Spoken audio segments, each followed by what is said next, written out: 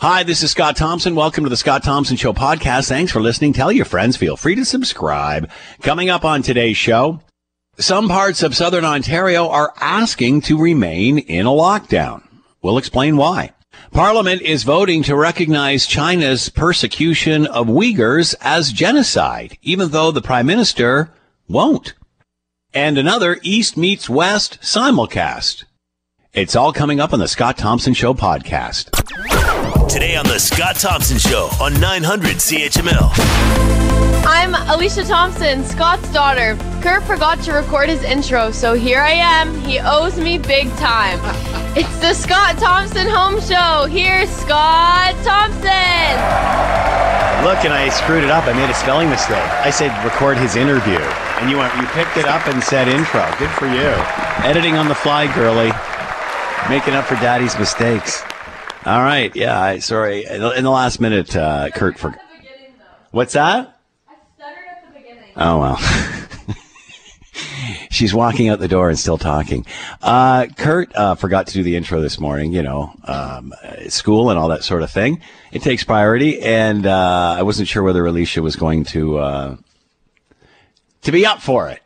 Let's leave it at that. And actually wrote it as she was standing over my shoulder, and I wrote interview instead of intro, but she picked that up. Didn't say intro, or interview rather. Making up for daddy's mistakes. Good afternoon. It is 12:11. It is 900 CHML. I'm Scott Thompson. Will Erskine back at the station, keeping the Scott Thompson Home Show between the pipes. Take a bow, Will. And Jordan Armanies as well, doing the content. Feel free to jump into the conversation. We would love to hear from you. Lots of ways to do that. Very cool show today, in the sense that it's another East-West show. Danielle Smith, who we often do the East-West simulcast shows with, her last week in Calgary today, or this week rather, and is moving on to other things, but wanted to do one more last East-West simulcast. So we're going to do that in the 1 o'clock hour, so it'll be fascinating. We hook up with Calgary, and usually what happens when we hook up with Calgary, they just get a whole pile of Westerners slamming the East. So get ready for that. We'll do that between 1 and 2 this afternoon. Lots of stuff to talk about. Obviously, things have opened up in the Hammer in other parts of southern Ontario, now in the red zone. The lockdown officially lifted. However, obviously, in hot spots like Toronto, Peel, and York, still having a hard time getting the virus under control. And their medical officers of health are asking for the lockdown to continue in Toronto for at least another week or two. And here's a report on that. Dr. Davila's message. I've never been as concerned about the threat of COVID-19 to your health as I am now. That despite the fact the number of new COVID cases are down. They don't sound bad. But today's variant count is the tip of an iceberg. She says 56 of today's cases are confirmed as a variant of COVID-19. Dr. Davila says the caution she's calling for will make sure that we don't get caught in a cycle of opening and closing businesses over and over. Dave Woodard, Global News. All right, so obviously still having difficulty. I believe the restaurants in Toronto, it's been since October 10th. That they have been in a lockdown of some sort. So obviously you can imagine how that is hitting them. Let's bring in Matthew Bingley, City Hall reporter for Toronto and Global News, and is with us now. Matthew, thanks for the time. Hope you're well. As well as can be. How about yourself? Well, same thing. I hear you. So give us an update on this. Where is this now? Obviously, medical officers of health. We've seen Mayor John Tory also calling for the same sort of thing. Where are we on this now? And another question, and here's my follow-up, is that can these regions do this on their own? Do they need the provinces to do this? Well, it's a bit of a gray area in that sense, because we still need to have the province sign off on this, and Cabinet really will ultimately make that decision. As far as the request goes, now it's a little bit of strategy here on the account of the medical officers of health. It's both Dr. Eileen Davila and Dr. Lawrence Lowe from Toronto and Peel. They made the very public decision to put this letter that they sent to the province's Chief Medical Officer of Health, Dr. David Williams, they sent that letter on the weekend, and it did ask to have the regions stay outside the new framework until March 9th. And they say that's at the earliest, so it really does all depend on the cases. We know that Dr. Williams and Dr. Davila did meet over the weekend. Toronto Public Health did confirm that with me yesterday. So you can sort of draw your own conclusions from the fact that they haven't received an answer and they are still putting out this letter. So in question period this morning, there was a bit of an exchange with Andrea Horwath with the NDP and the Christine Elliott, the health minister, asking if they would respect this decision, or the request rather, and Elliott said that there is another data dump coming tonight that Dr. Williams will have to consider, and she made a point of saying that will be a key part of their decision. So it sounds like another late night, possibly even an early morning cabinet meeting, but when you look at the previous decisions in the past with Premier Doug Ford saying that he'd like to give at least 48 hours notice at a lot of the time for businesses, you would think the right time to put out that message would be on Friday. So my next question to you, Matthew, is when will we know? But obviously, as you mentioned, they are waiting for new data to come in before they make this final call. Yeah, that's right. And today at 3 o'clock, we will hear from Dr. David Williams. He will be taking calls, questions by calls from the press. And you can expect a lot of questions coming to him. The fact that they have gone out early and said that there is more data expected in tonight could signal that we're not going to get an answer today. But again, like you had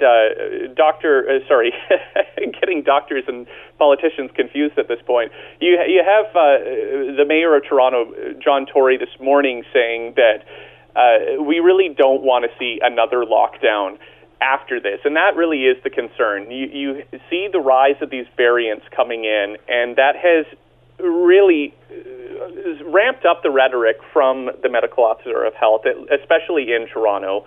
They are so concerned that this will just lead to another lockdown, and it will just be in this perpetual cycle of opening up and locking down, and they point out that that's not healthy for anyone.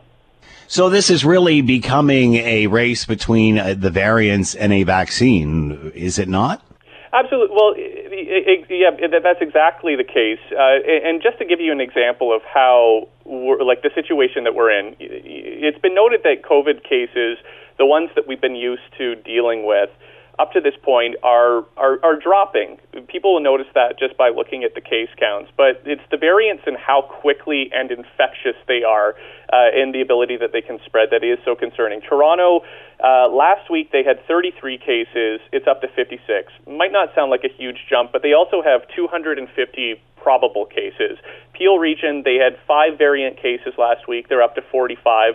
And Dr. Lowe yesterday said they have 200 probable tests, and he said that those preliminary tests are very accurate, so he's under the assumption that you can also add that extra 200 on there. The fact that you have just so many of these, vaccines are not available for the wide consumption of the public yet, so it really is just that hold off for another couple of weeks, get the weather warmer, get people outside, get vaccines in arms before you really risk doing more irreparable damage to the economy. How much concern is there, Matthew, that if you keep the regions like Toronto, Peel, and York in lockdown regions, while the rest of us in Southern Ontario are moved into the red category? How concerned are they with people leaving one region and going to another? I'd say that should be one of the main concerns. If you looked at what everybody did leading up to the Christmas break, we saw people jumping regions. We've heard a number of people already saying that people should not be going to areas where there are no restrictions. So, but at the same time, we also have York Region saying that their medical officer of health advocating that they should be put into red zone as opposed to the gray, or staying out with York and Toronto. So you can see a lot of the tension being presented with politicians really being forced into a terrible decision of do you concede and allow your businesses to suffer longer, or do you threaten a third lockdown and a third wave, which is in Toronto and Peel's case, it's the last thing they wanted. Tory says that he wants this to be the last lockdown we're ever in. Obviously, some pretty ominous words from Dr. Davila yesterday, saying that, how concerned she was. Obviously, the mayor of Toronto echoing that. Is there any reason to think that once new data comes in and if it verifies their concerns, this will continue? I'd say the data will be exactly what we need to see. Yeah. Just in terms of again, how quickly the variants do spread and how infectious they are. Dr. Davila yesterday saying to us that by the time you have an indication that variants are taking off, she says that it will really be too late to actually do anything about it. And they keep pointing towards the UK, where obviously with variants there causing a third wave, and they keep pointing out that third wave has been much, much worse than anything else that has already been experienced. So something that they are desperately trying to avoid. So how is this going over in Toronto, considering health officials and obviously the mayor want things to continue in lockdown? How is this going over in the city, especially with the restaurant community? I think, to be honest, I haven't actually had a chance to talk to any restaurants today, but you get a sense just as soon as I put the tweets out, I live tweet all the conferences, and you could get a sense of the frustration almost immediately. Some people saying it's either the right decision or just the wrong one, depending on the viewpoint. If you want to sample from that, it's no doubt that there will be a lot of frustration from many retailers who will again point out the fact that you have big box stores open during all of this when they have been forced to stay shut. And the argument all along has been that they have better controls, that they can control the amount of people into their stores, and that if Toronto and Peel did go into the gray zone, it would still be a lockdown, but you would still have the new thing is you would have 25% retail capacity. So that has been something that they've been gunning for all along, and when you have an estimated 75,000 other businesses in the province that could be closing their doors but before the pandemic is over, you can sense the stress, and a lot of people will be no doubt unhappy by this decision if it goes in the favor of Peel and Toronto, and likely a number of people very disappointed in the medical community if it's the opposite. Yeah, I mean, they're finding the balance here. It just must be hell for leaders. Matthew, there's been chatter of this. They're saying they don't want to open up and then go back into a lockdown. But really, when you think about it, is Toronto, Peel, or York even going to get out of a lockdown until a mass vaccination program begins in those areas, in those cities? That is about as the definition of a crystal ball question, if I've ever heard one. The way that we have been seeing things go, the rhetoric out of Toronto City Hall has especially been from John Tory, the mayor, saying that cases are coming down, but he will repeatedly couple that with they are nowhere close to what we saw last summer. And that really seems to be the benchmark that he is shooting for.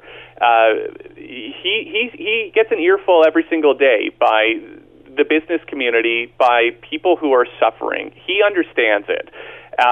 But I think the sense of having to put the city through something that could be unnecessarily harmful is something that he is also trying to weigh that with.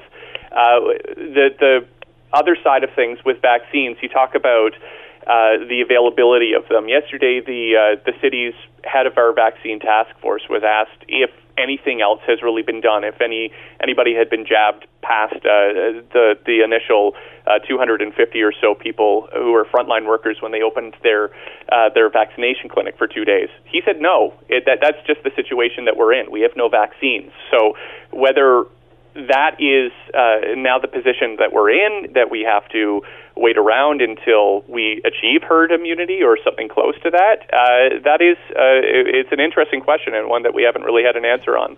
Wow. Man, it's just such a fluid story. Matthew Bingley with us, Toronto City Hall reporter for Global News. Make sure you're watching Global News tonight for more on all of this. The mayor and the cities of Toronto top officials asking to stay into a lockdown, and it'll be interesting to see how that affects other regions as well. Matthew, thanks for the time. Very much appreciated. Be well. My pleasure. You stay well. You're listening to the Scott Thompson Show podcast on 900 CHML. All right, we were talking about this yesterday, and it seems to be gaining some momentum. The Conservatives obviously calling on the federal government to do what it can to get the Beijing 2022 Olympics relocated because obviously they are in China where the two Michaels are being held, and not to mention the persecution of the Uyghurs in China and such. And most recently, in a press conference this week, the Prime Minister was asked why he's the only one not to call what is happening to the Uyghurs in China genocide, and basically said we need to do more study on that and cross the T's and dot the I's, and why that hasn't been done to this point is uncertain. So the federal government, the federal conservatives are asking Parliament to recognize that China is committing genocide against the Muslim Uyghurs minority through internment camps and forced population control. And such. The official opposition is putting the motion up for debate today. To talk more about all of this, Stephen Chase is with us, senior parliamentary reporter for the Globe and Mail, and with us now. Stephen, thanks for taking the time again. Much appreciated. Hope you're well. You're welcome. Thanks. So give us a bit of an update on where we are today. It appears that this seems to be gaining momentum, and the opposition are in favor of this. It looks like they are. Jagmeet Singh, just to back up, obviously it was Conservative Party Aaron O'Toole that brought this forward. Today it's an opposition day in Parliament, meaning the debate is devoted to whatever the official opposition wants to debate, and so they have put this motion up for debate. Jagmeet Singh, the NDP leader, earlier this week also said that he believes what is happening in China constitutes genocide. There's little question from the tenor of the debate from the bloc that they seem to agree. So it looks like the opposition parties, who outnumber the Liberals in the House, are of a similar mind. But of course, we'll have to wait for the vote, which takes place Monday after question period. Right now, we're talking about 4 or 5 hours today. It's MPs from all parties getting up and having their say on this question. The Prime Minister said he was cautious to use that term, didn't want to overuse the term, wanted to have T's crossed, I's dotted. Those were other ministers' words, and more study on this. Is there study going on to verify this of some sort? Is something going on that we don't know? There is no study, no on-the-ground independent study taking place in China. And so it's often puzzling when politicians call for an independent investigation because China has made no effort to allow such investigation in the several years that people have been talking about this. Meanwhile, what we have is a growing body of evidence based on satellite imagery, survivor testimony, leaked documents, smuggled videos, and other sources that have documented what is going on there. And again, the question is, does this constitute genocide? What the Conservatives and the NDP are pointing to is in the Genocide Convention, it also talks about that is the United Nations Convention on Genocide, or what's known commonly as the Genocide Convention, that efforts to limit population, to restrict births, to sterilize women also constitute a genocide. And of course, that is what is alleged to be taking place in the Xinjiang region, where the minority Muslim Uyghur population lives. So mass sterilization, forced abortions, forced insertion of IUDs. The birth rates are going down. They've dropped 80. The birth rate, the rate of birth has dropped to decline by 80% in recent years. So, despite Canada not making this declaration and sort of taking a softer approach to China, that really hasn't changed China's reaction to Canada, who continue to throw barbs at us for various other things, and that continuing this week. They're still bullying us, for lack of a better word.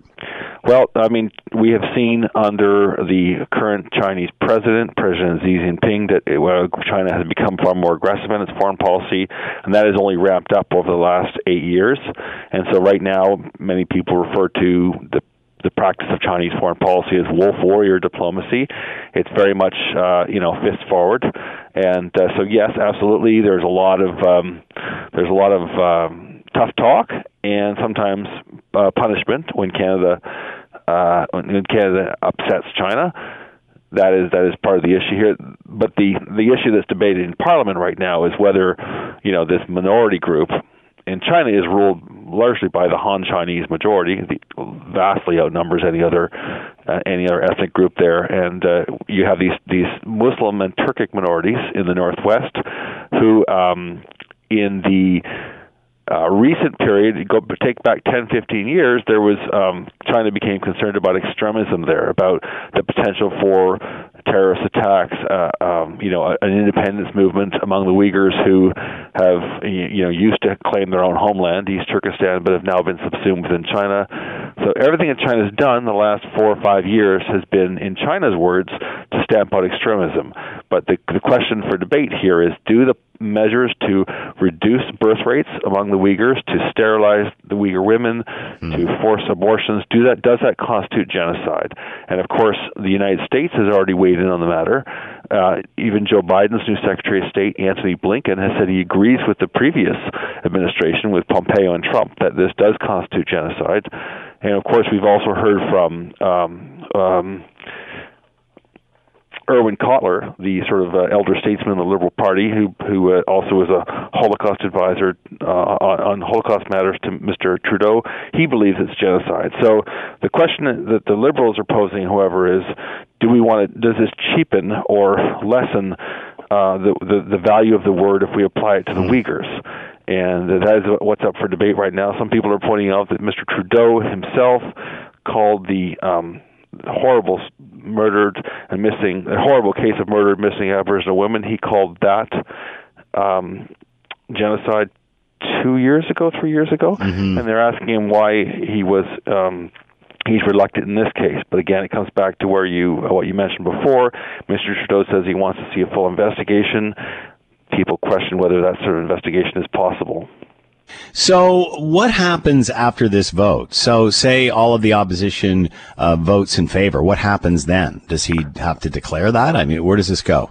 Well, Parliament is basically, especially a minority parliament, is run by the members, not by any particular government. So Parliament, if they vote in favor of this, that will mean there'll be an official declaration from the Canadian Parliament recognizing the treatment of the Uyghurs as a genocide. That does not constitute government policy, but it constitutes a declaration of the Canadian Parliament. So it will be, I guess, you could argue that's a substantial condemnation, and that is not the sort of thing that other countries have done yet. But you have seen, of course, the U.S. State Department and Antony Blinken, as the Secretary of State, say the same thing. So it'll add to the body of condemnation around the world, but it will not. Mr. Trudeau is not bound in any sense to take any measures as a result of that. He's supposed to take heed of what Parliament says, but he's not bound by it. Just as last fall, the minority Parliament voted, urged Mr. Trudeau to come up with a solution and decide whether or not to allow Huawei within 5G, within the 5G wireless network, and Mr. Trudeau ignored that. So what does this mean for the Prime Minister then if this vote favors the opposition? Does he just ignore it and move on, or what does this mean for his brand? It puts more pressure on him because he has talked about a feminist foreign policy, has talked about Canada being back on the world stage, and he has people within his own party, including, of course, there was an entire subcommittee, a human House of Commons subcommittee that declared last fall that this constitutes genocide, and the majority of members of that were Liberals as well. So it puts more pressure on him to do something. I'm not sure that he can always he will be able to justify it, probably with the argument that this could hurt the fate of the Michaels, which is often a justification that we hear from the Liberals, that anything we do to anger China could jeopardize the plight of the two Michaels, who of course have been incarcerated with what Canada has called manufactured allegations. It sounds like they're angry anyway. 2 years. It sounds like they're angry anyway, though. I mean, man, he's in a weird spot, that's for sure. What about Beijing 2022? Where does that leave? Where is that in the discussion? That is actually sort of one of the things that the opposition has argued should follow from a declaration of genocide. If you truly believe that the Chinese are basically conducting genocide against this Uyghur population, then how can you, they argue, send your athletes to participate in the 2022 Games, which is an event that China will certainly use to try to cement its legitimacy and to sort of push back at a lot of the criticism over the last few years. China will argue, if all these Western nations are coming to our games, that means that we can't be that bad. So the NDP and the Conservatives and the Green Party have all said publicly that we should push or press the Olympic organizers to move the games out of Beijing. They argue that it wouldn't be fair to deny the athletes a venue to compete, but they're arguing the venue should be changed. And now that I mention it, the son of Gilles Duceppe, who is also now a Bloc MP, has also started a petition to with many Bloc supporters and Quebec politicians to also call for the games to move. So we have seen no indication that Mr. Trudeau will act on that or try to press the IOC for that. But the sort of calls by the various parties will sort of add to that what has been a growing sort of chorus of condemnation around the world right now. Again, however, Mr. Trudeau has no need to heed them or to take any measures, and we haven't, in fact, seen any sense that he is reconsidering sending our athletes to the Games in 2022. In fact, his government has said it's up to the Canada Olympic Committee to decide, which is essentially a private organization with which receives some government funding, but the government has sort of downloaded responsibility for Beijing to that organization and says it will not make a decision itself. Stephen Chase with us, senior parliamentary reporter for Globe and Mail. The article in the Globe and Mail, Parliament to vote on recognizing China's persecution of the Uyghurs as genocide. Stephen, again, thanks for the time. Much appreciated. Be well. You're welcome. All right, let's bring in John Williamson, Conservative member of the Canada-China Committee, and is with us now. John, thank you for the time. I hope you're doing well. I am. Thank you very much, and thanks for having me on your show today. Once again, just remind everybody what the Canada-China Committee is all about. Great question. So this committee was set up after the last election. It was passed by Parliament to set up a committee to study and investigate, really, all aspects of the relationship between the Government of Canada and the People's Republic of China. And I should note as well, this was set up because over the objections of the Liberal government, they voted against it, but the other opposition parties voted with this with the Conservatives. It was our motion to set up this committee, and we have been meeting over the last year and a half to probe the relationship between Canada and the U.S. and China, and examine. Most recently, we looked at what's happening in Hong Kong. Our next study is going to be on the security aspect. We've looked at some of the involvement with the People's Republic of China and their deepening ties with our universities and our research facilities. So it's meant to have a critical look at the relationship with China because we have lost confidence in the government, the Trudeau government's ability to deal with China in a responsible manner that protects Canadian values and upholds our safety and security. How do you explain the Prime Minister's relationship with China? Many can understand that, okay, you don't want to upset them. They've got the two Michaels, and you don't want to, you certainly don't want to advance any sort of conflict in any way.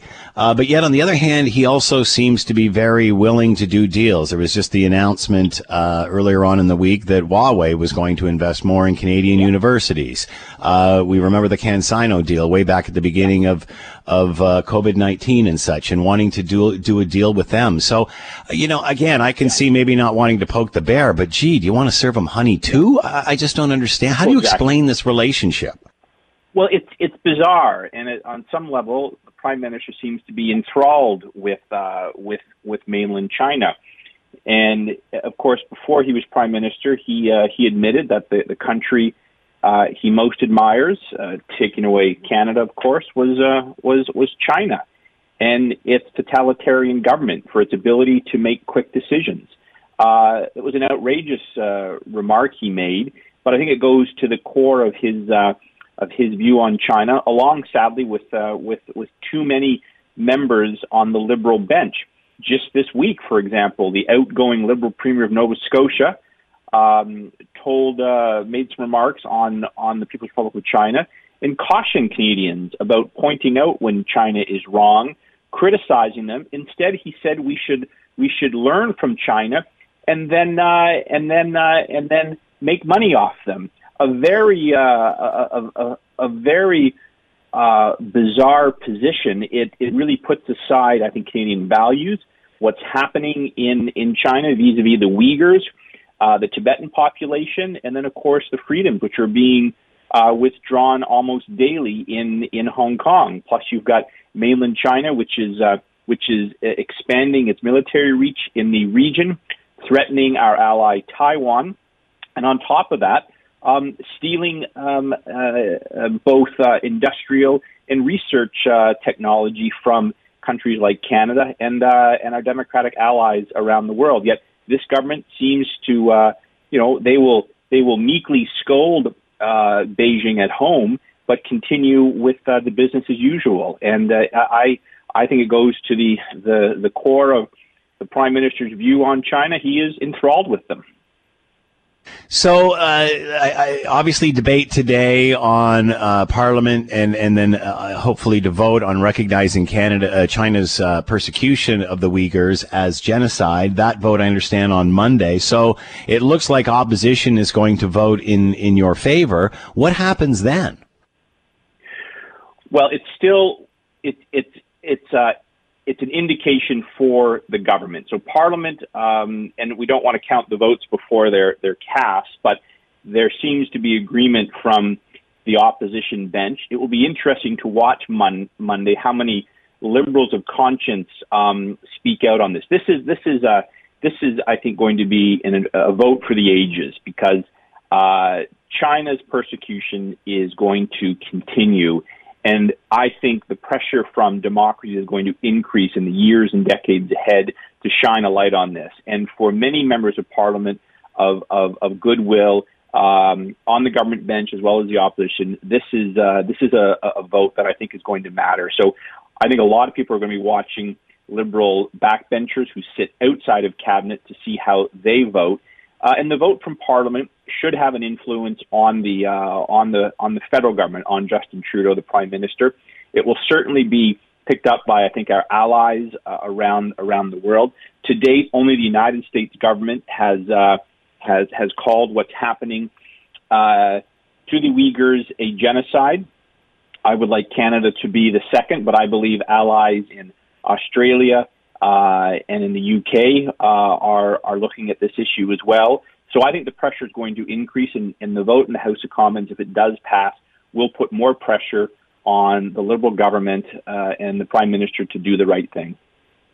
As a sidebar to all of this, obviously Conservative leader Erin O'Toole has called for a relocation of the Beijing 2022 games for obvious reasons.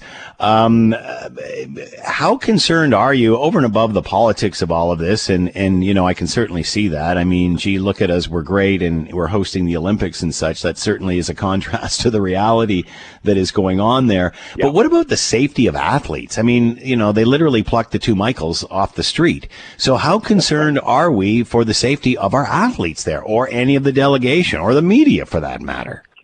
Well, that's exactly right.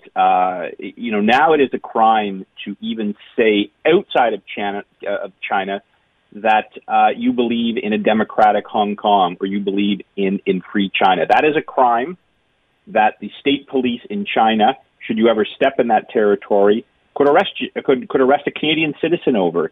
So our athletes, if they have said something in the past, could be in trouble. Certainly, they would be encouraged in China to abandon their own values and say nothing. You would see no expression of support for the Uyghurs, the people of Hong Kong, Tibetans, or even the hundreds of millions of Chinese citizens who live under the boot of Beijing and the Communist Party. So we would be abandoning our Canadian values just by sending our athletes to China to participate, because they would be used as confetti, as a showboat to highlight mainland China, and I think we'd be participants in their propaganda exercises, and it could have an impact on individual Canadian athletes, or athletes from any country for that matter, which is just another reason why these games should be moved outside of China and hosted by another nation that is more agreeable to international law and our values as citizens. John Williamson's been with us, Conservative member of the Canada-China Committee, Parliament to vote on recognizing China's persecution of the Uyghurs as genocide, despite the Prime Minister not willing to do so. John, thank you for the time and insight. Much appreciated. Be well. Thank you very much, and I'll be back to the debates, but look forward to talking to you again. Here is today's Daily Commentary. It's amazing how a life-changing event, like a global pandemic that has had most of us in Southern Ontario locked down in some form or another, can change the way we do things moving forward. The technology that now allows us to work and learn from home has been around for years, yet never accepted until it was a necessity. A lifeline, like now, to get us through the seclusion of COVID-19. Another example of change is Ontario's liquor laws, which were some of the most archaic in the free world. Remember when selling booze in a grocery store was signaling the end of a civilized world as we know it? Now restaurants can sell what Albertans would call off sales with takeout food, not to mention extended patio service privileges that European cities have enjoyed for generations. Now 7-Eleven has applied for a liquor license, not only to sell at the store, but to enhance their expanded food sales. Who knows what that involves? But I do remember recently traveling in Italy for the very first time and stopping at a rest stop along the Autostrada and having food and service that was better than some Canadian dine-in restaurants along the highway. Here we grow again, thanks to COVID-19. I'm Scott Thompson. You're listening to the Scott Thompson Show podcast on 900 CHML.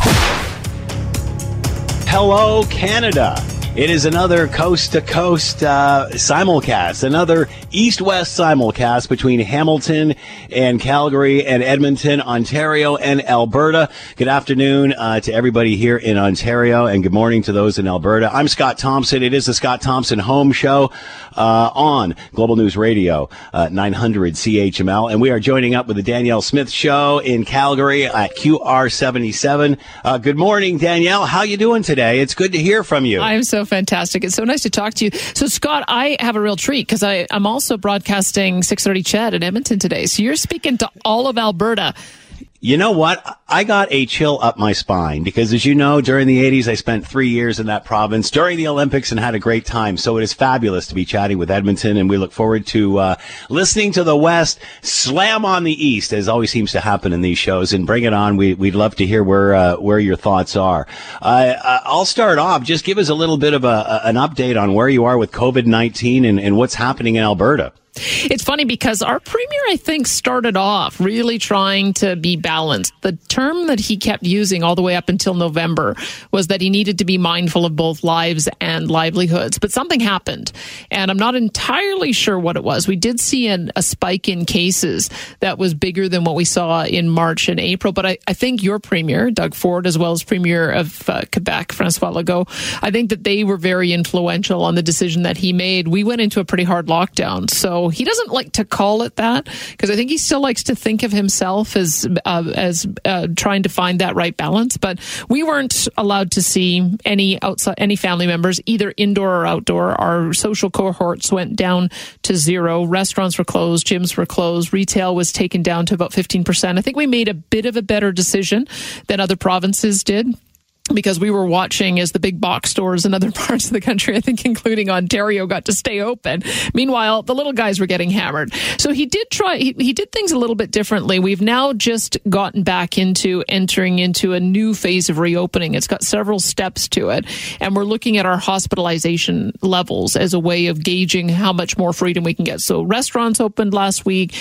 Kids have gotten back into minor sports in school and outside of school. Some gyms are allowed to open for personal training. So we're slowly reopening again, but we're still probably several months away from being back to the kind of freedoms that we had in November. Now, you're in a bit of a different situation because the premier's taken an all of Alberta approach. He hasn't gone back to looking at the regional approach. And so you've got places that have 0 cases, literally, that are still under the same restrictions. It sounds to me like Doug Ford's doing things a little bit differently. So why don't you give us an update on what's happening there? Yeah, it very much is. It certainly isn't a one-size-fits-all here. And, Toronto today, there's 3 hotspots still in Ontario, that being Toronto, Peel, and York region, which are all regions in and around the city. We're a little bit down the lake, 20 minutes down the lake, and everybody else, which is pretty much from Oshawa to Hamilton all the way around the greater Toronto Hamilton area, are in our color-coded red zone, which, again, very similar to what you're experiencing now. Things are starting to reopen, but again, we've been on a total lockdown since just after Christmas time, and it's been pretty tough. It's been pretty tough through January and February to get through this. The situation happening in Ontario right now, and this is happening literally as we speak, is the health officials in Toronto and the mayor of Toronto have all said, we don't want to open up now. We need to stay in a lockdown for another week or two anyway. And now that discussion is being held between the Premier's office and the City of Toronto and such as to what they're going to do. What that hinges on is the data comes out Tuesday nights and Thursday nights here.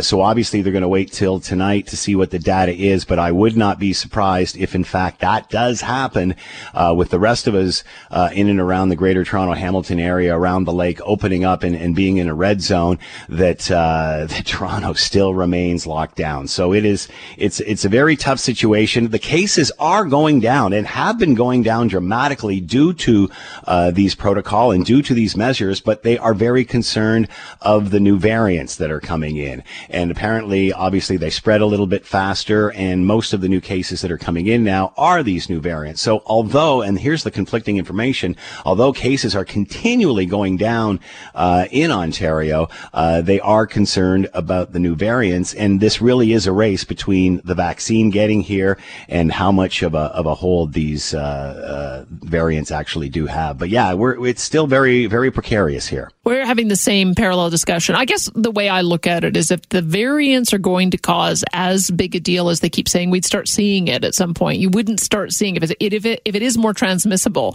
and we have more reason to be worried, you wouldn't see the daily case counts going down. You'd begin to start seeing them go up. So at some point, we have to get to a balance where we realize that we're always going to have variants. One story I saw, for instance, said that we know that we've got 4,000 COVID-19 variants already.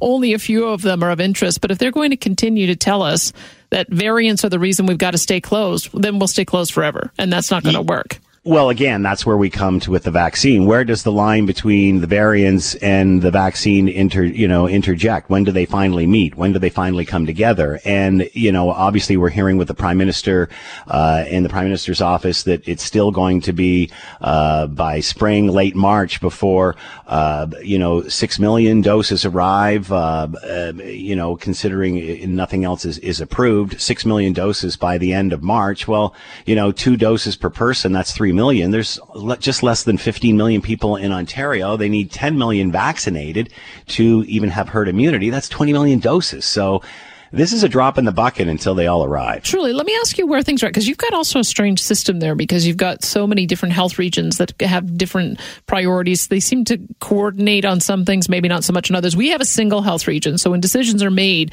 by our Alberta Health Services, it goes province-wide. And we ended up going through and giving all of our long-term care residents that first dosage of the either Moderna or Pfizer vaccine. Some of them have even had the second doses. So when we get our next batch in, we're going to be at a point where our most vulnerable citizens in the nursing homes are, in theory, protected. Are you in the same situation in Ontario? Well, that was the big argument, was people were complaining that Doug Ford had all of these doses sitting on shelves. Well, no, that's the second dose reserved for the people who got the first. That's per the prescription of Health Canada and of Pfizer.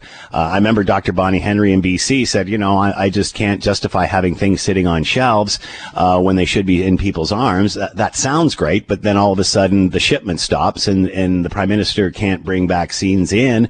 So where does that leave that decision? So in the end, Ford was taking the criticism for that, but then looks like the hero because we've administered so many second shots. So, again, at the end of the day, the key here is vaccine and getting it in as soon as possible and getting the shots into arms. So, Scott, I wanted to pose a question to you, if I could, in this next segment, because I'm wondering how the big P politics is shaping up, because our premier is just getting smoked in his popularity ratings. I think part of it is that he's being seen to be playing Mr. Nice Guy with Justin Trudeau at a time when Alberta has a lot of grievances. That's number one problem. Number two, I think people expected him to be a different kind of premier. I think they expected him to maintain a bit more freedom and more balance, and he's failed on that front. So I think his popularity is divided, because you've got those who want more lockdown who are unhappy with what he's done, and those who want less lockdown are unhappy with what he's done. And he's not pursuing some of the autonomy items that are being put on the table by some of our independence parties. Meanwhile, your guy seems to be soaring in popularity, and it's there is this question of who is going to wear the blame for vaccinations. I think initially Prime Minister Trudeau was pushing it back on the provinces, but out here we're pretty firmly pushing it back on him. We've got the ability to do the jabs, we just need the supply. How do you see it? New poll. I was talking about this earlier this week, and I can't remember what polling company it was, so I don't want to mention one. But about 70% of Canadians, 69% of Canadians are shifting on that from what this poll said, and are now pushing the blame onto the federal government. This is not a distribution issue. This is not an approval issue. This has always been a supply issue. And the Prime Minister said way back when, before Christmas, that we don't make these anymore, and he sort of threw that out there, and we're not going to get these first. We don't make them anymore, and sort of threw it away as if it was a non-comment. And everybody's, whoa, what are you talking about? We're going to be late on all of this. And obviously at that time he should have started making deals to do production and such in Canada, and instead was doing a deal with the Chinese company CanSino. The Chinese Communist Party pulled that out from underneath them, and they started going towards Pfizer and Moderna and just buying stuff instead of producing it. The UK in the same position as Canada. They are now producing their vaccine. So again, I think it started, it was the provinces. They weren't doing this right. They had that on the shelf when it should be in arms. Whereas that, I think, is completely changed, and people are aware this is not a distribution problem. This is a supply issue. As far as the premiers, the perception here in Ontario was that Alberta was slow to this game.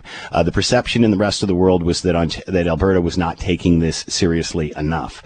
And I think, suffered a little bit at the beginning, because of that. Doug Ford is very much walking a fine line, and it is right down the center.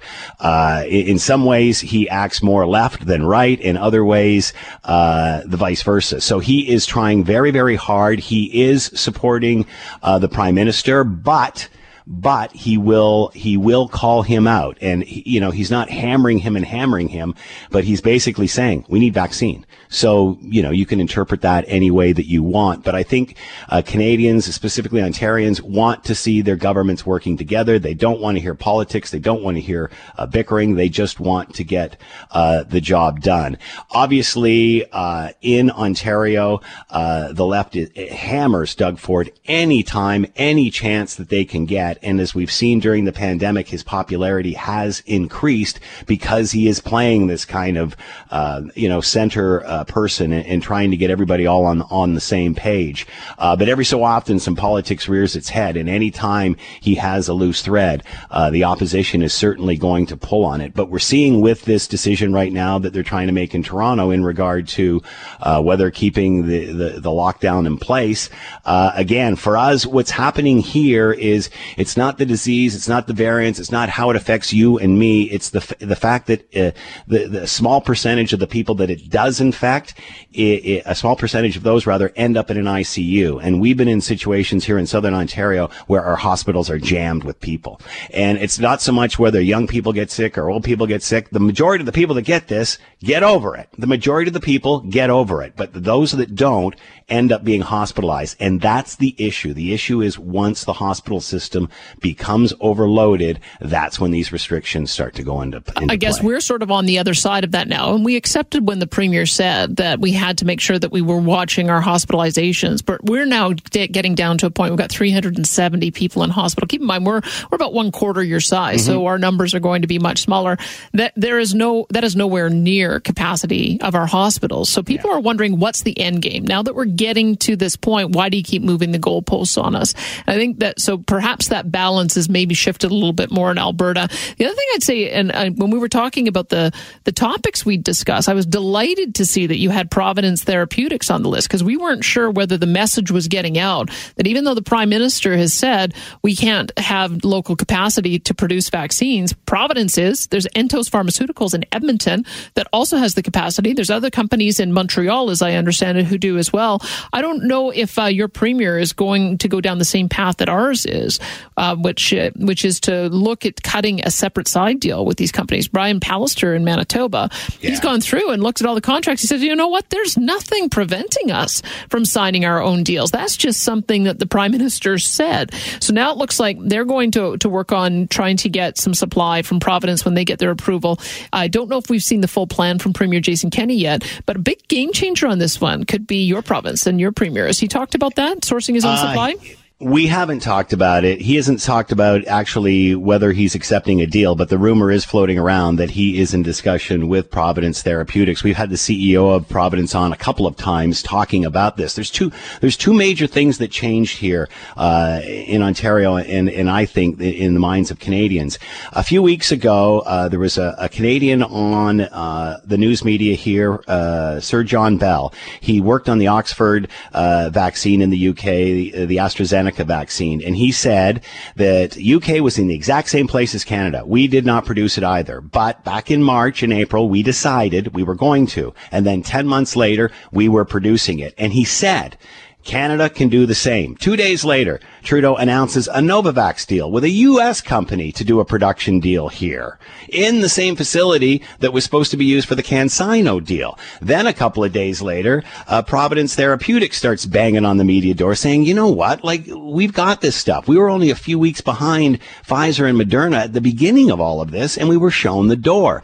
So, and now with the Manitoba Premier announcing that he's doing a deal, and when we chatted with the CEO the day that story broke, he said there were other provinces, and I'm guessing Alberta and Ontario, that were all involved in this as well. So yeah, the Prime Minister painted this picture that we did not have the capacity, and at the beginning we didn't, but we could have very quickly. But he decided after the CanSino deal fell through that the best thing to do was to line up in August. The first deal wasn't done till August, to start signing deals with Pfizer and Moderna, because we just buying it all up. I'm glad that you guys are seeing through that. What we always worry about out west is that you're not getting the same information that we are. And when we get back after another break, which we've got to take right now, I need to ask you about Line 5 and whether the imminent shutdown of that happening in May because of Michigan Governor Gretchen Whitmer saying she's going to pull the plug on the permit. I'm wondering if that is even permeating the media and on the radar screen, because it'll have an enormous impact, especially as we look at what's happening down south with their supply and energy in turmoil.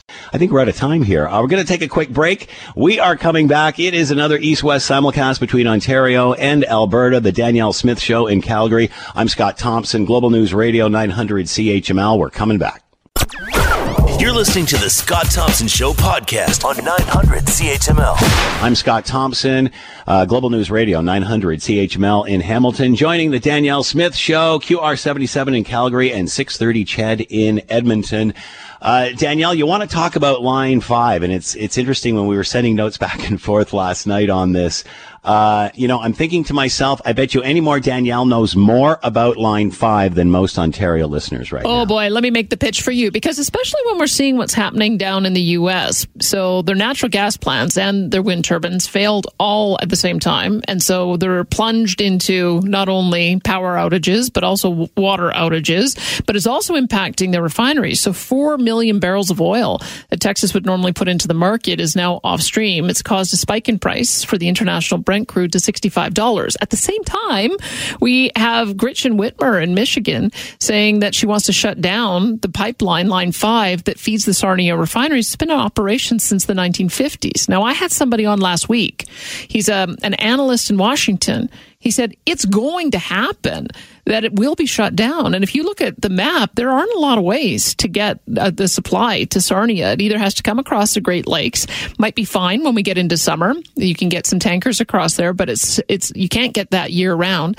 And it's not easy to get rail capacity to feed the volume that is required in those refineries. It's about 45% of the energy needs for Ontario and Quebec. It's gasoline, it's diesel, it's propane, it's aviation fuel for the Toronto airport. And I'm wondering, when is Ontario going to realize that you're in real trouble when this shuts down?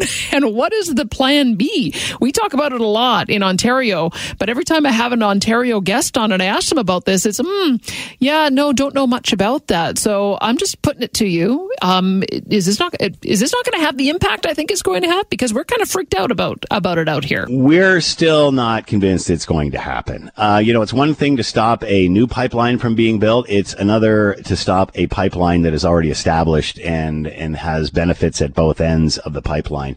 Sarnia, Ontario, I remember starting my radio career there way back when. It is a massive chemical refinery area, and the mayor of Sarnia is saying 3,000 jobs lie in the balance of this. Not only this affects Ontario, Quebec, it also affects Michigan. It also affects New York State as well. There's a tremendous amount of propane that goes down to Michigan as well. Michigan's biggest trading partner is Ontario. So there's a lot of politics going on here, a lot of banter. Doug Ford says he still hasn't gotten a call back from the Michigan government, Michigan governor on this. He has put a call into her, and he is still waiting for that call to come back. But I have a feeling that there'll be a lot of pressure on industry and such to make sure that this doesn't happen. It kind of reminds me of the story of Quebec last year. Obviously, Canada wants to put a pipeline or some sort of way of getting energy from east to west and west to east and such. The East Coast is in the same sort of situation almost as what Alberta is in, although obviously not landlocked. But an east-west pipeline would be a great idea. Quebec, obviously, awash in hydroelectricity, driving their F-150s around. We don't need that stuff. And yet, as soon as there's a CN rail strike and the train loads of propane can't come in, they're screaming, "Where's my propane? Where's my propane?" And this from a province that had a town literally removed after a tragic train derailment and such. So it's the same sort of thing. You can't suck and blow at the same time. And I'll be very, very, very surprised if this in fact does happen. Again, it's not a brand new pipeline. That's different. Cutting something off that you said been there since 1953. That's going to have a massive effect. And this is a massive populated area. I'm just letting you know, don't shoot the messenger. When I spoke to the analyst that last week, he said it's going to happen. But I have to tell you as well, when you talk about suck and blow, the sense that we get out west is, especially after the poll came out, after Keystone XL, the permit got refused there, Alberta and Saskatchewan still wanted to fight it. The rest of the country didn't. And I think the worry I think we're feeling a little let down, that it's almost this attitude of, well, if it doesn't affect me, then I don't care. But oh my goodness, if it does affect me, I do. So yeah, let's get Line 5, make sure it stays in operation. But we don't really care about Keystone XL. And so maybe you can tell us why that wasn't a big deal. It's a huge deal to the health of our province. We've been on side with Ontario when we're talking about auto manufacturing. We've been on side with Quebec when we're talking about steel and aluminum tariffs. It doesn't feel like the love is coming back. I can completely understand that. I can completely understand where you're coming from, and I do believe Ontarians and the rest of Canada are terribly naive to what is going on out west, other than the obvious stories that make the news. Again, I think as far as Keystone, I think the way certainly Canadians in this part of the country are thinking, how many times can we go to bat for this and have it fail? What's the alternative now? Do you keep waiting? Do you get into some sort of legal battle with the United States on this? Again, I think building a new pipeline or project is a lot different than what is happening with Line 5 and such. But no, I mean, you have to ask yourself, is that it for pipelines in Canada? Are we ever going to see an east-west pipeline? And certainly, but with Keystone, I think just time was not on its side.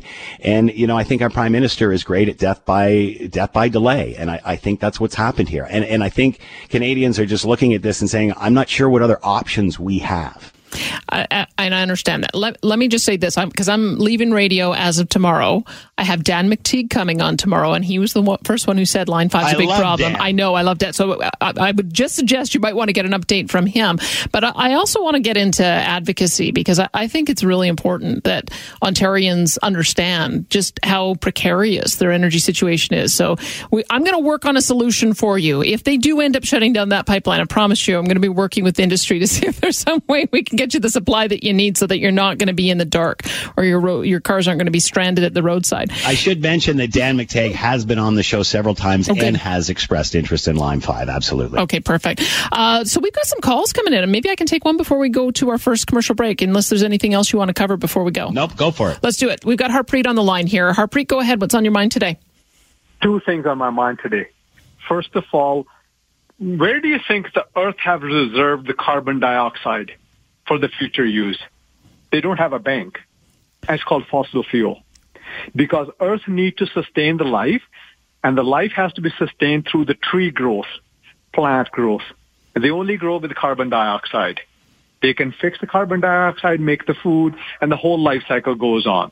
So if we lock the bank for the carbon dioxide, that's the fossil fuel, we all will die. And all these stupid scientists who are against the fossil fuel, they are dumb. And second thing. Okay, go ahead. You know who is called a new line for you I got, and you probably should ponder on it. And that is, you know who is Pendemolitician? No. Who will try to take advantage of this pandemic to win the next election. All right. I think we lost Harpreet there. I'm not sure who he was talking about there, but his bottom line is that we've got to come around to the reality that we need fossil fuels. Do you think there's that understanding, Scott? Well, again, it's either one extreme or the other. Where the hell's the center here? Excuse my language. I mean, again, I think the world knows and Canada knows that eventually we have to wean ourselves off fossil fuel. But I haven't talked to an expert yet that says this is going to happen anytime soon. It's a 20 to 50 year process. So again, let's take our energy, which is a lot cleaner than other parts of the world, and let's do our part to reduce worldwide consumption and such while we work on what the next level is. Technology got us into this problem. Technology is going to get us out of it. Not taxation, not government. Scott, you and I, we always find areas of agreement, but we have to go to a quick break. Do you want to throw to it? Yeah, that is, we are having another East meets West simulcast between Alberta and Ontario. QR77, 630 CHED in Alberta, 900 CHML here in Ontario. We're coming back. Let's see if I can get the call letters right this time for Scott Thompson, who is with 900 CHML in Hamilton. We are doing a chorus coast to coast, East meets West, West meets East. We're trying to find some common ground. I've got some callers lined up, Mark, Debbie, and Marianne, but I know that we've got some callers lined up in Hamilton too. So Scott, why don't we throw to your first caller there?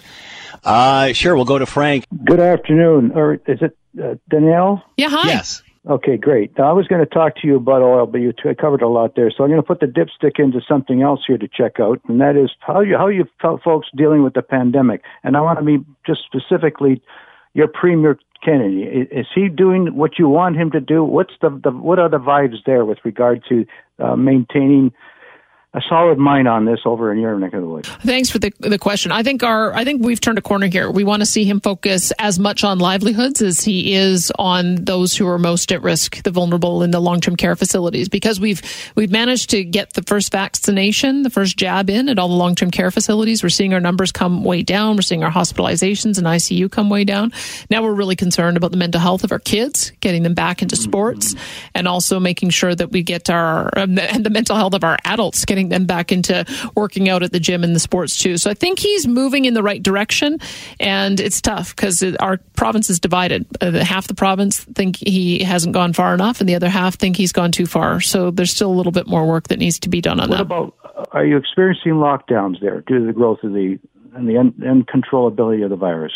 We're experiencing lockdowns, but I don't know about the extent of the control of the virus. Our virus load peaked. Our number of cases peaked December 4th, and we had lockdowns December 13th. And what we're told about this virus is if that's the case, the peak should have happened 2 weeks before the number of infections, because it takes a couple of weeks for them to work through the system. So I know that politicians love to give themselves credit for being really draconian and having these results. But if you look around the world, lockdown, no lockdown, more extreme, less extreme, viral patterns in this part of the world follow the same pattern. It peaks in November, December, January, and then it comes down, and that's what we're experiencing. And I think the politicians are moving a little more slowly on it.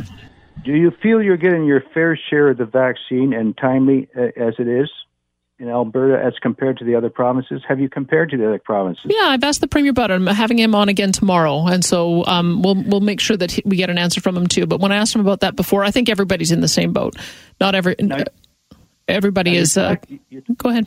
Pipeline. You talked about the oil problem. What is the mental state of the Albertans now? There's a lot of talk. I heard even I listened to Roy Green he talks to Kenny that he doesn't come out. Kenny, of course, he's not. But people, I get the wave that Albertans want to pull out of Canada. They're getting disgusted. They're losing their faith in the ability for this government, federally, to unify the country and come to bat for you guys. Can you comment on that? Sure, I will, Frank. And then I'll probably go on to some of our other calls too as well. I would say that Jason Kenney's in real trouble because there is a party, the Wild Rose Independent Party, led by Paul Hinman, that's polling at 10%. And if that continues, he's going to potentially lose some rural ridings, and he will definitely lose Calgary and Edmonton, and then we will end up with another NDP government. So that is definitely what's going on. And I think that he has to make sure that the group that wants him to be more independent, to take on Justin Trudeau, to make sure that Alberta can stand strong, I think that he's feeling that group is feeling like they're letting him down. I must also say, if you want me to be honest with you, I've got a lot of people who are saying, you know what, we're being let down by the rest of Canada. Maybe Line 5 needs to shut down, so that you can experience what it's like to not have reliable energy, so that we can have the conversation about how we can get an East-West pipeline going.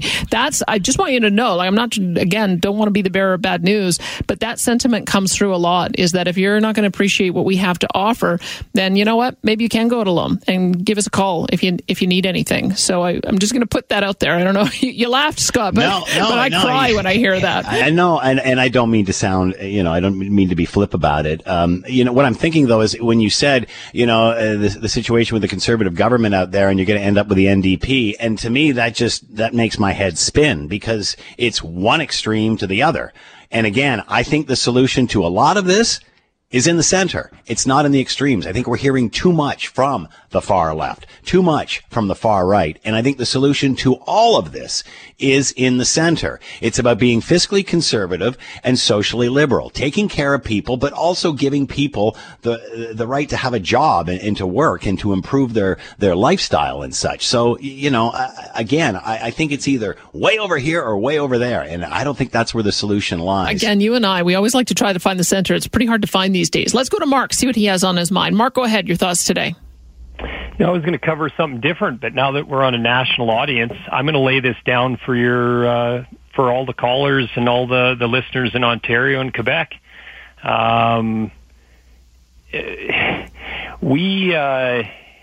Elections have consequences, and I think everybody here in Western Canada realizes that we hold absolutely no sway in federal elections.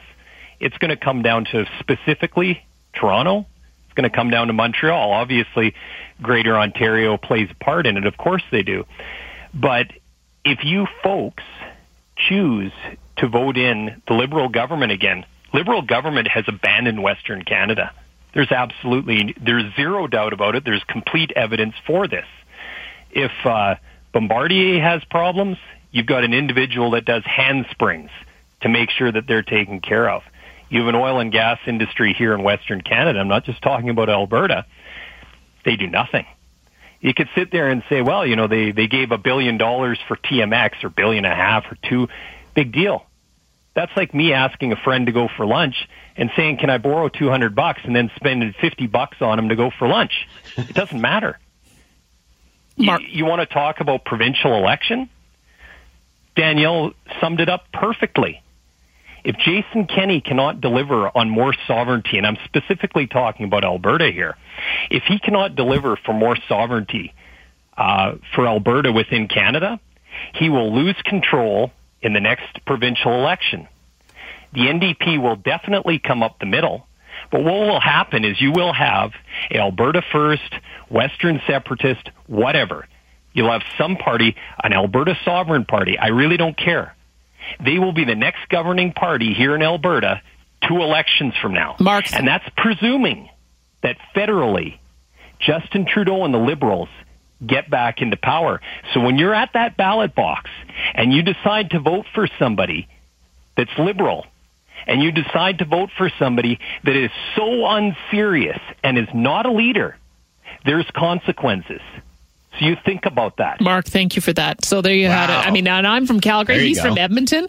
And Edmonton tends to vote more NDP, but that's that sentiment is up there also. Do you have another call on your end? No, I do have an interesting note, though, in regard to line 5. Covert emails at Scott Thompson at 900CHML.com. Great show. Line 5 is a huge issue. A lot of Ontario is in agreement with the West. Sadly, most opinion and news comes from Toronto and Ottawa. Toronto, we are not LOL. Cheers, Mark. And again, what your caller was talking about is the Laurentian elite. And that is where Trudeau gets his votes. A portion from Quebec, a portion from Ontario, and then there's, he's set. It was probably a couple of years ago where you noticed the Prime Minister just basically push the West aside and concentrate on what he has. And, I echo everything that your caller has just said, and more Ontarians need to listen to that, need to hear what he just said. Well, I'm so glad you gave Mark the platform, because he says that to me, and it's nice to hear that others are hearing it, because I think he really does capture a growing sentiment in Alberta. Let's go to Debbie. I'm not sure if we'll be able to get more calls in, but we can certainly squeeze in Debbie. Debbie, go ahead. Your thought today. Well, thank you for allowing us to speak to the entire portion of Canada here. I agree with the gentleman that just had spoken. We are feeling very, very, very left out in the West. Every time something occurs, or even the Providence, the vaccine here in Alberta, that was proposed to the federal government last March. They absolutely waited, and there was nothing. And then just recently they thought, you know what, screw this, we're going to go it on our own. So why are we feeling so separated from the country? And I'm not saying, that the entire country feels like that. You're right about Ontario, Quebec, and Newfoundland. Yeah. Oh, sorry about that, Debbie. We're just running up against time. Scott, I'm leaving, but, we're still here. So I sure hope that you have an opportunity to do this again with the person who takes over in my chair, because it's so important to do what we can to try to understand each other. And we should say, too, it was your team over there that initiated all this way back when, and we thank you for that, because every time we do it, we get lots and lots of feedback. So best of luck to you, Danielle. Whatever you do, please keep in touch, and again, best success moving forward. You bet I will. That was Scott Thompson at 900 CHML. I'm Danielle Smith, 770 CHQR in Calgary, also 630 CHED. Do stay with us. We will return on Chorus Radio. The Scott Thompson Show, weekdays from noon to 3 on 900 CHML. This is the Scott Thompson Podcast, available on Apple Podcast and Google Podcast, or wherever you get yours. And don't forget to subscribe, rate, and review so you don't miss a thing. I'm Scott Thompson, and thanks for listening. For most of us, crime is something we see on the news. We never think it could happen to us until it does. Loved ones are gone, and for the survivors, the scars will never heal. I'm Nancy Hixt, a senior crime reporter for Global News. And on this season of Crime Beat, I'll take you inside some of the most serious crime stories I've covered. Season 6 of Crime Beat is available now on Spotify, Apple Podcasts, Amazon Music, and all podcast platforms.